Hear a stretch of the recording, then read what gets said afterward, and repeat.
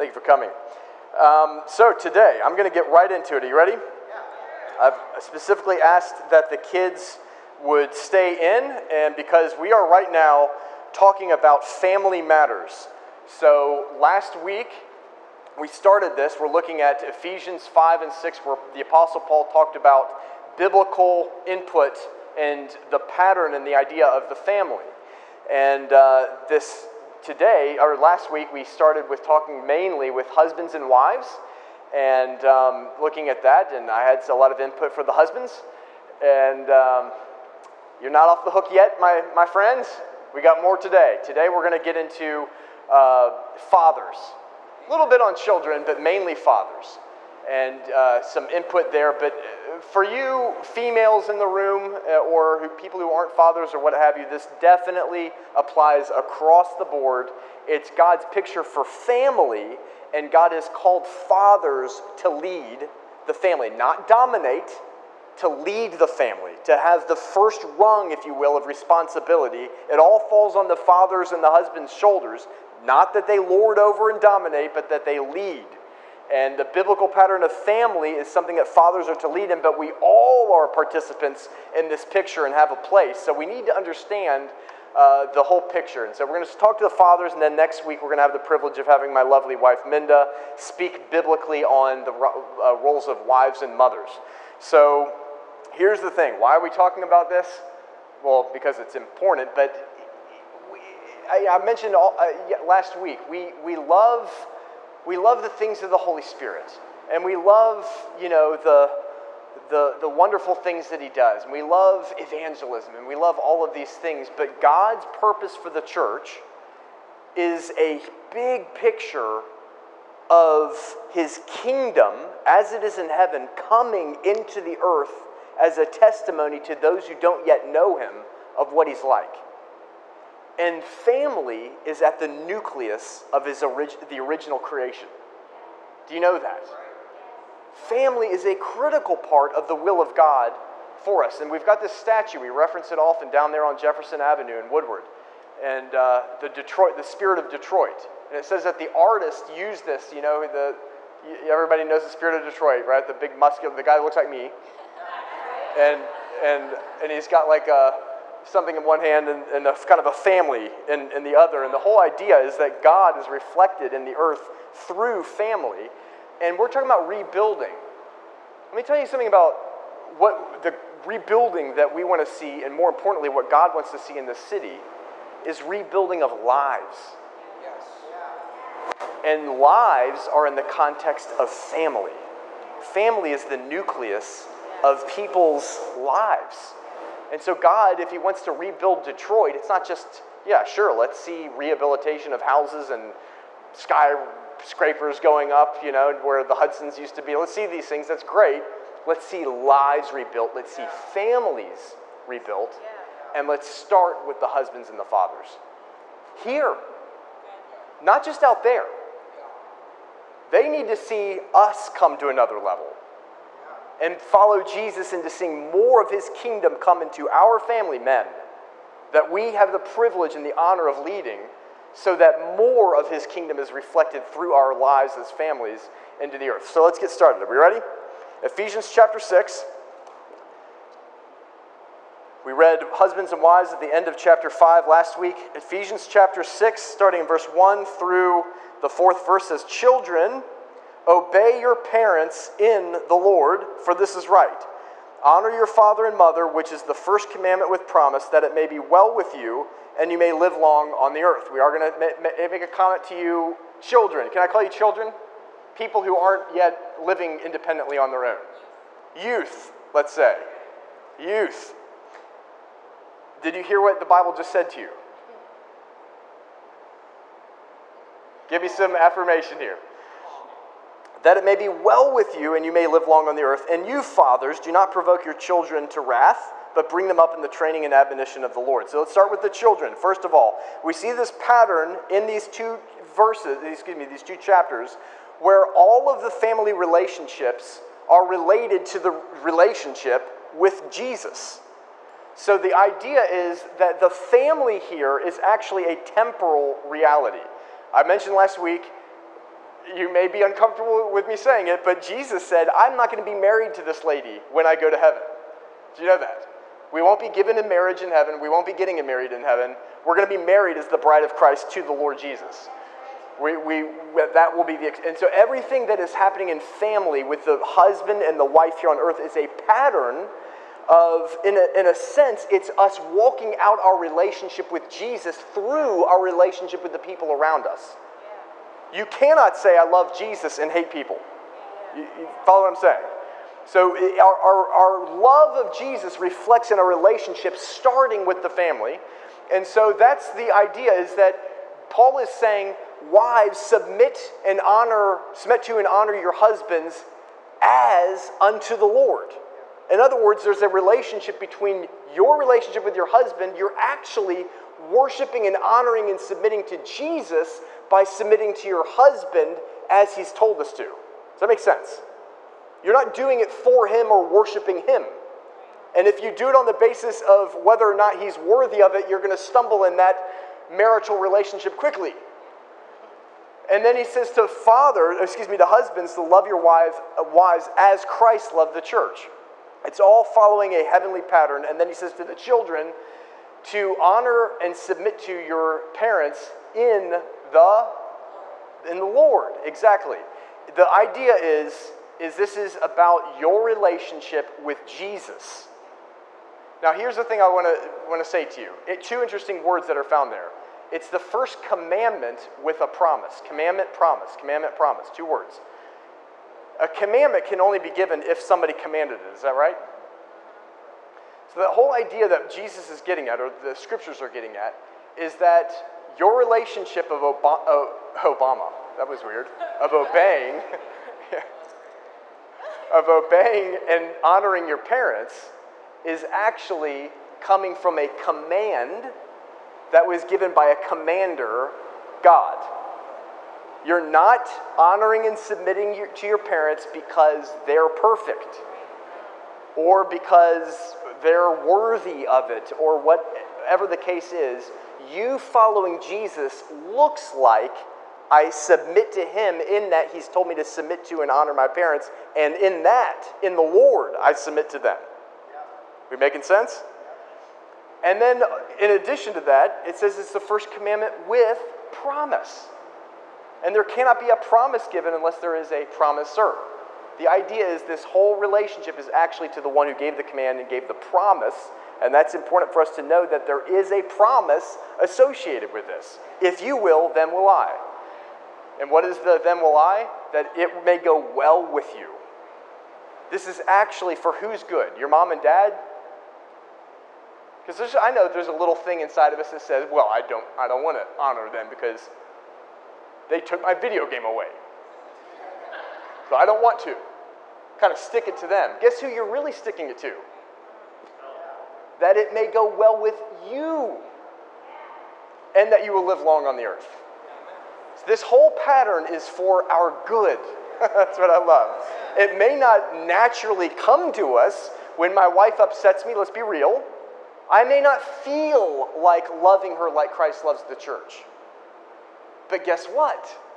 It is actually even, not that I do it for my good, but it is for my good because it creates an environment where she more easily honors me, which is what I need and want. And the whole thing works well when each of us are doing our part, not dependent on what the other people are doing, but are doing our part because we're worshiping him and obeying what he wants for us. And then the family operates the way it ought. We good? So there's the children. Let's go on to the fathers now. Fathers, the interesting thing is in this passage of Scripture here, what does it say about the mothers? Nothing. You look in Colossians, Paul gets into the same thing, talking to the children. What are they supposed to do? Guess what he says about the mothers there? Nothing. What's the point?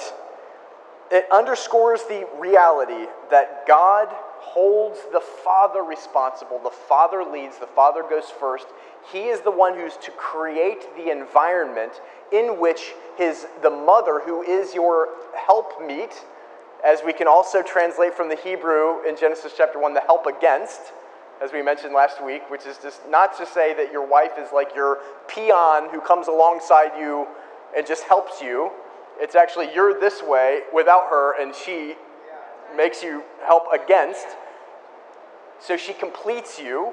But the idea is God first gave to Adam the responsibility and then brought Eve into that picture. God first gives you the family father, and then the mom or the wife comes into that picture with you. You are the one who frames what's going down in the family. Take the responsibility.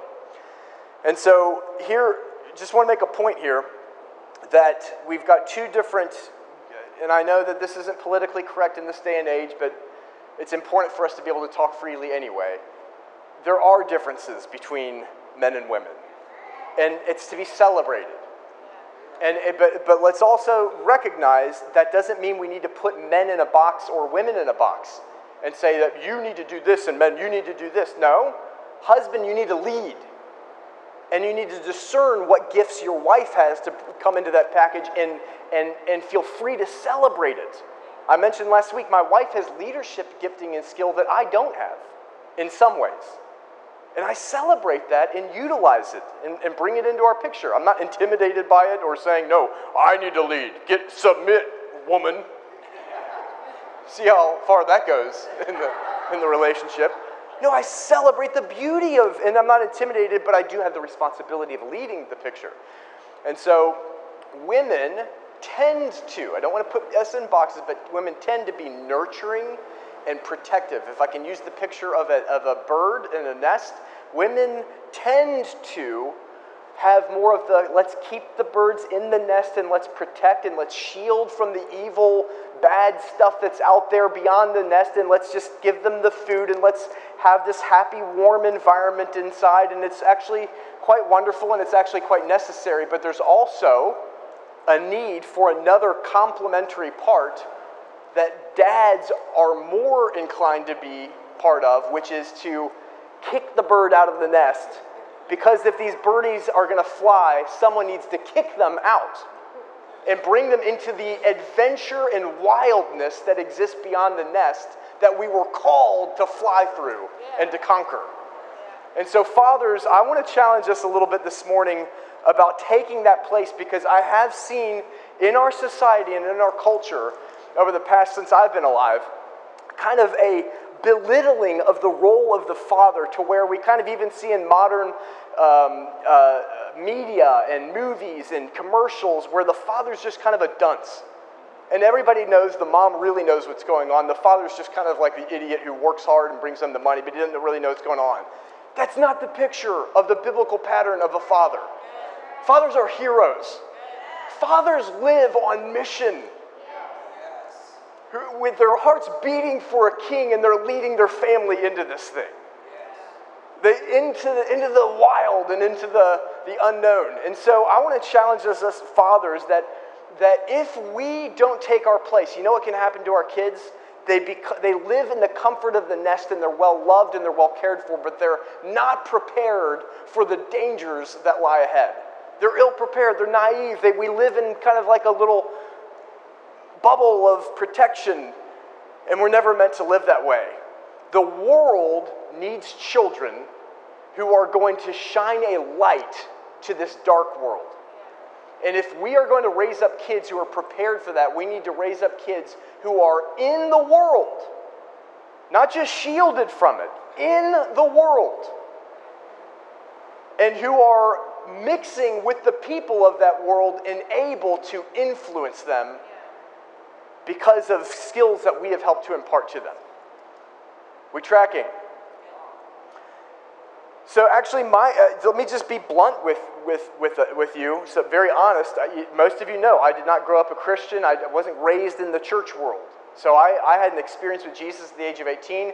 Went into church, and I saw church down in the South, but it doesn't matter. It was church, and I encountered several people who were like church kids. And one of the things that stuck out to me was that a lot of these kids would not, if they were inserted into my social group back in high school, they would not know what to do. They would have been totally ill-prepared. They would have been ill-prepared for the reality of all the worldliness and knowing how to maneuver through that. They would have been ill-prepared in the way of knowing how to relate in a contemporary society kind of way and connect with and actually make friends with my friends. Why? Because they lived in a very safe and comfortable church subculture. Let me say something. We are not called to create a church subculture. Jesus created nothing of the sort. He created a counterculture, full on in the world. Not running and hiding and saying, we're not going to do Halloween, we're going to do Harvest. I'm mocking a little bit. I shouldn't do that. We're not called to have a Christian substitute, to try to have a Christian version of something. We're called to be leaders. Let the world copy what we're doing. And to be in the world with the respect and admiration of the world, because we're not running from it to try to shield ourselves from the badness, and we need to raise up kids who can be in the world and know how to not be of it, but rather to influence it.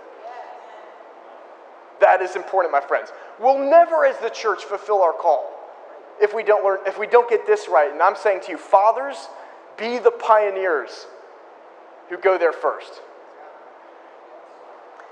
Let's give some. I've got a great friend of mine, and also who happens to be my leader, Tyron Daniel and Nicole Daniel, who lead the New Covenant Ministries International team, which we partner with as a church, and we have the privilege, my wife and I, of serving on that team as well. And if you were to go to an Equip, we talk about those often, these regional meetings that we have in LA next year. I specifically say that one because I know that their kids would be there. They've got 3 boys. Joel, who's just graduated high school. Josh, who's probably going into his 11th grade year. And then Jude, who's probably going into 6th grade, I guess. They've got 3 boys. So the 2 older boys have been in high school. They would be at an Equip. If you go to this Equip, they're going to be at the door, not because they're the sons of Tyron and whatever. They are radically on fire for Jesus, okay? They would be the first to greet you. They're going to ask, like with me, they're not afraid of me. I'm over twice their age. They're going to ask me how I'm doing. They're going to say things to encourage me rather than just assume that I'm the pastor. And you know what I'm saying? They're both feet on the ground. They're influential in the church, outside of the church. They're going to a very secular charter school in Colorado. Anybody know of Colorado? Like, you know Colorado? Anyways, they're like in Colorado. My amazing how my brother just happens to live in the same exact neighborhood that this is going down, completely coincidentally. My sister-in-law is a teacher in the school. So I know this is not a church bubble that Tyron and Nicole's kids are going to. They've got friends with across the board, well-respected. They're in the sports clubs. They're in the world. I'm going to start looking at you guys. In the world. Not just kind of doing our thing over here, mixing with, influencing, having the respect of worldly people. We need to learn how to do that. If you don't believe me, let me just toss out a few examples from Scripture before we move on. Biblical precedent for children and people who were in the world, not stained by the world, but rather influencing it. You ever heard of Joseph? Joseph got thrown into his brothers tossed him into a pit. We didn't get into your relationship with your siblings, by the way. That's maybe for another Sunday. They tossed their brother into a pit. He got sold into slavery, went to Egypt. That Joseph in Egypt, working with the polytheistic Pharaoh, was influencing Pharaoh and had the respect and the ear of Pharaoh. We need that. How about Daniel? Daniel was a boy. He grew up to become a man, as we know, as we all do, hopefully. But Daniel, as a boy, had the respect of the king of Babylon, was looked at, was living in a totally non-Hebrew culture, non-Jewish Yahweh-worshiping culture, and yet had the respect in the ear, was looked at with regard. How about Esther? Obviously, she wasn't like a little girl, but she lived with and influenced the king of Persia. How about Jesus? Jesus walked the earth. Did he do all the church slang and kind of create his little subculture of disciples? No, he was mixing, wearing ordinary clothes, using ordinary language. He wasn't wearing the regalia of religious leadership. He was contemporary in his society. He was mixing with fishermen, speaking their language, farmers speaking their language. He was called friends with friends. Not like, I like them, we're friends. No, he was hanging out with sinners. And we can even say, even in John chapter 11, I think it was, the Greeks, this group of people that he wasn't even trying to reach in his earthly life, they started coming to him asking, can we have an audience with Jesus? Completely non-Hebrew. And then the church that he started in Jerusalem goes on, and there's a culture of, they went about preaching the gospel everywhere. And if the kids grew up in that culture, that's the culture that they would have been raised in, right? A culture of not subculture, counterculture in the world, but influencing it. And it says multiple times in the early part of the book of Acts that they had the favor with the community. I love that. That's the way it should be. As opposed to looking at the church as this weird, because in a subculture we develop our own language. Do you know that? I'm speaking to you as somebody who came into the church world from outside. Weird. How'd your summer go? Oh, it was cool. Oh, praise God. Oh, okay, sure, hallelujah. Using church lingo in our ordinary conversation, it doesn't make sense to people outside of our subculture. So if you develop a subculture, you lose your ability to influence. And just a case in point, many of you know the story of me coming to faith. It was a Catholic priest who shared something of gospel truth that I ended up receiving, and it led me to receiving Jesus and becoming born again. But this Catholic priest, unlike most of his colleagues who were very pious and they walked around with very lofty thoughts of spirituality, Father Lopez was smiling. Let's take note of that first. Smiling. He was high-fiving in the hallways. And do you remember this? It's going to give away our age a little bit. Too legit to quit. He was MC Hammer. All right. Anyways, Hammer, I should say. He lost his MC later. So he was doing that, and that was like, even though that's such a simple thing, that was like, you're one of us. You're not like out there somewhere in your holy garb, and you know the songs we're listening to. You appreciate and actually celebrate with us things. You open my heart to what it is that you have to say. Yeah. So, let's move on. What now? I'm going to say to you, fathers, firstly, model a life of being sent more than shielded. Our kids are never going to live in a sent, countercultural, Jesus in me to influence this world unless we don't model it for them, unless we model it for them. Model a life of being sent more than shielded. Number 2, let's make sure our kids are more sent than they are shielded. Not saying don't protect them from the things, but empower them to be around the stuff. Because as soon as they leave home, guess what? They're going to encounter it. And it would be a lot better that we prepare them for that day now and start exposing them and empowering them in the exposing rather than block, shield, throw a blanket over. So make sure your kids are sent more than shielded. Thirdly, don't hide them from the world, but empower them to influence it while still remaining clean from it. And I also just want to say, I know that some of these are redundant, but just say also to the fathers, respond to the call. What is the adventure that we're called to go on? We don't do adventure for adventure's sake. Following Jesus is wild and adventurous. Truly following Jesus.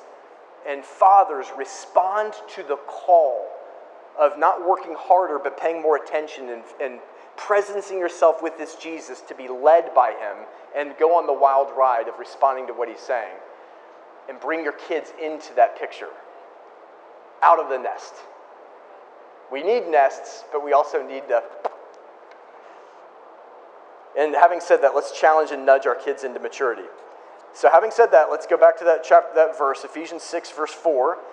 And I just want to ask us some probing questions just to get us thinking as we read the scripture. It says, "And you fathers, do not provoke your children to wrath."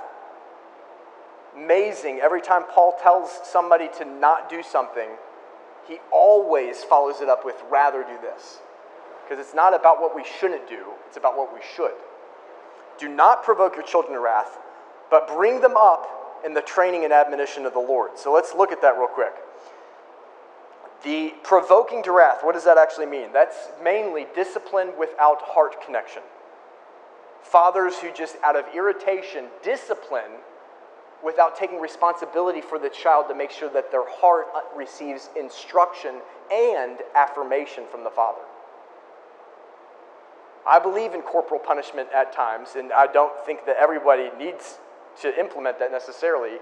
I've done it, and you have to walk that journey, you have to as a father, but every time I've disciplined, there's instruction that follows, and I love you.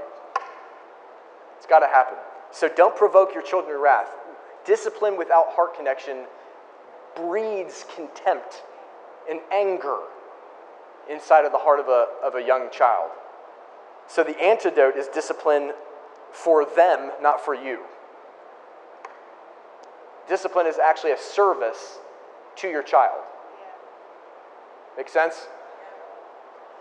So that's one antidote, and then the other would be the rest of the verse of what Paul said, to bring them up in the nurture or the training and admonition of the Lord. Bring them up, training, admonition. Bring them up, training, admonition. That is the antidote to not provoking our children to wrath. So let's look at bringing them up. When Jesus was 12, some of you know the story, his family went to Jerusalem, and they did the whole Passover celebration, and then they were going back to Nazareth where they were from, and they were like, uh-oh, where's Jesus? On the road. That would be kind of scary. And they go back to Jerusalem, and they find him in the temple, and he's talking and hanging out with the priests there. The interesting thing here is that when the story of Jesus going and being there, it says that he was 12 years old. And it was in that place, when they found him in the temple, that he said, "Don't you know that I would be about my Father's business?" And there was something that happened at that age where Jesus had a realization that God, yes, Joseph, you are my earthly father, God is my Father, and I'm coming into his business. Now, at that age of 12, in that congregation, in that culture, at the age of 12, kids would be considered no longer children, but would go through a rite of passage to become young adults. And as such, they would be expected to observe everything of the Jewish law, and they would be set aside for learning the trade of their father. So in the case of Jesus, he would be learning the trade of a carpenter. But in actuality, what he was understanding is, I'm learning the trade of my Father. Does that make sense? What I'm saying is, in our society, we've lost this. We've lost this rite of passage.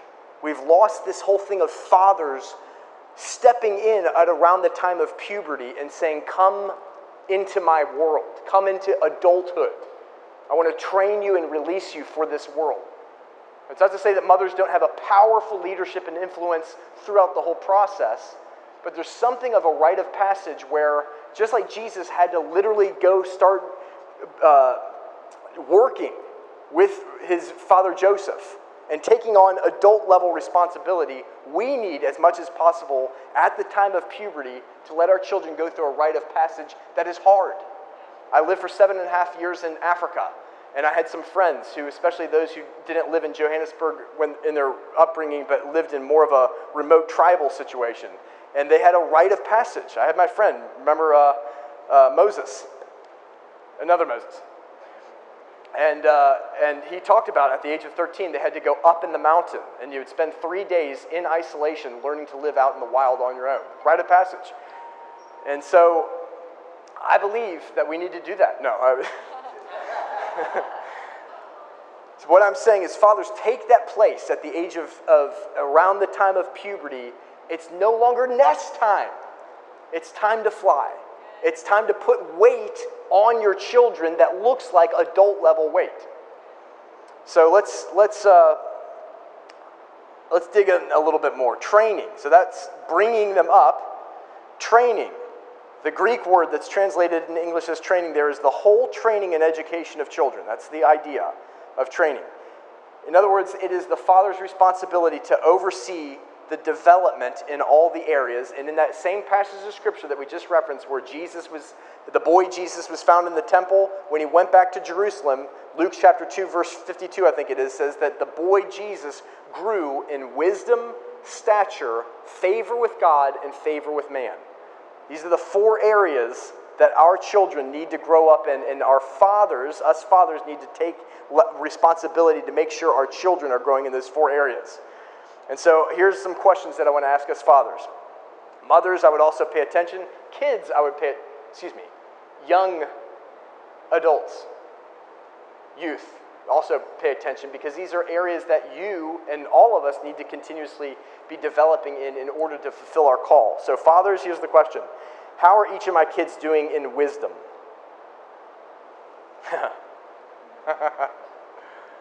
And wisdom meaning education and all things of learning skills that have to do with being functional and successful in life. How are each of my kids doing in that? Am I regularly imparting life skills? As my kids are hitting difficulties or as they're making mistakes, do I just kind of gloss it over, or am I taking time regularly to impart whatever it is that I've learned in my journey to make sure that they start their adult life with everything that I've got? Am I on top of their education, or is that just mom's thing? Okay, let's talk about growing in wisdom. What about stature, which is your physical development? You mean I have to worry about that? I thought it was all about making sure they go to school and making sure they go to church. No, we need to care about our physical life, because to fulfill our call in this life, we have a temporal body that it happens in. And frankly, I'm tired of seeing Christians die from cardiac arrest or from, type 2 diabetes or whatever, because of our diet. And then we trust God.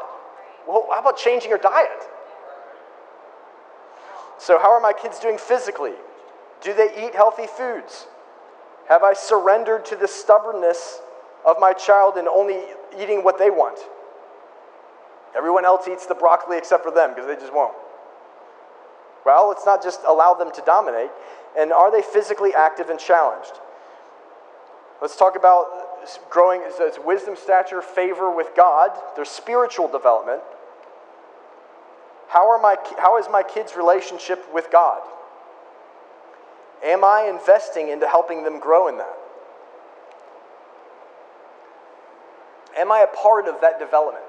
Or is it just send the kids to church and hope it somehow happens? Or am I investing into helping them to grow spiritually, asking questions, allowing them to ask questions? Believe me, by the way, at the age of 13, 14, the puberty, their brain starts to change and they start asking some penetrating questions that aren't the simple ones earlier in life.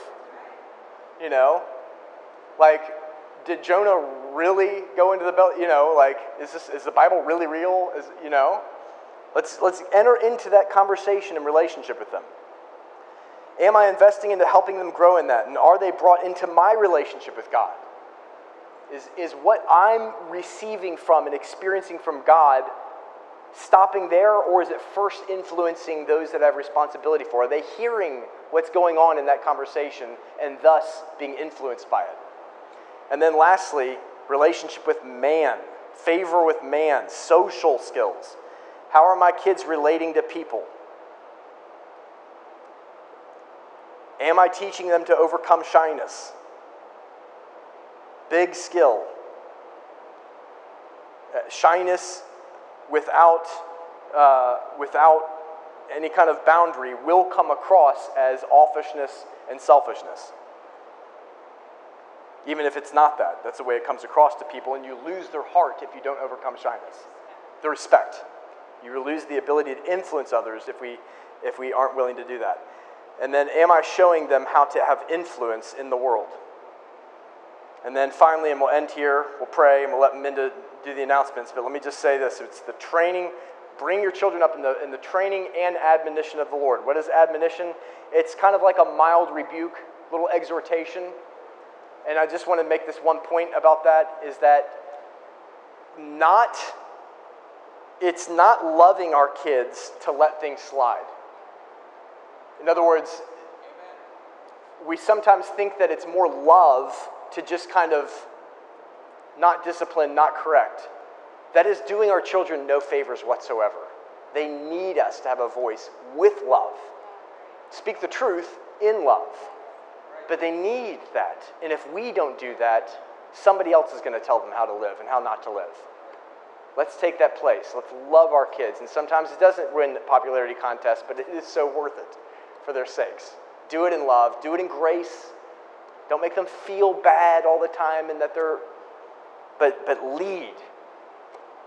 Amen. Let's pray. Father, we thank you, God, for you taught us to pray, Jesus, to pray that your kingdom would come, your will would be done on earth as it is in heaven.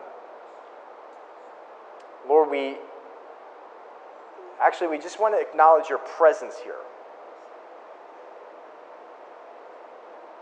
And Lord, we do pray as you taught us to pray, your kingdom come to our families, to every father in this room, even to every mother, to every child, just as it is in heaven. We honor you. We choose to obey you. We as fathers choose to love our lives as you did the church and gave yourself up for it. We choose as fathers to not provoke our children to wrath, but rather to bring them up in the training and admonition that you give. And as children, we choose right now to repent of any dishonor and unsubmissiveness. We repent of that, and we honor you, Lord, by honoring and submitting to our parents. And as wives in the room, we choose right now to honor you by honoring and submitting to our husbands. Let your kingdom come. Let your goodness be seen. Let your order and your way bring freedom and rebuilding into the city and into the nations of the earth. In Jesus' name, amen. Come on up, Minda.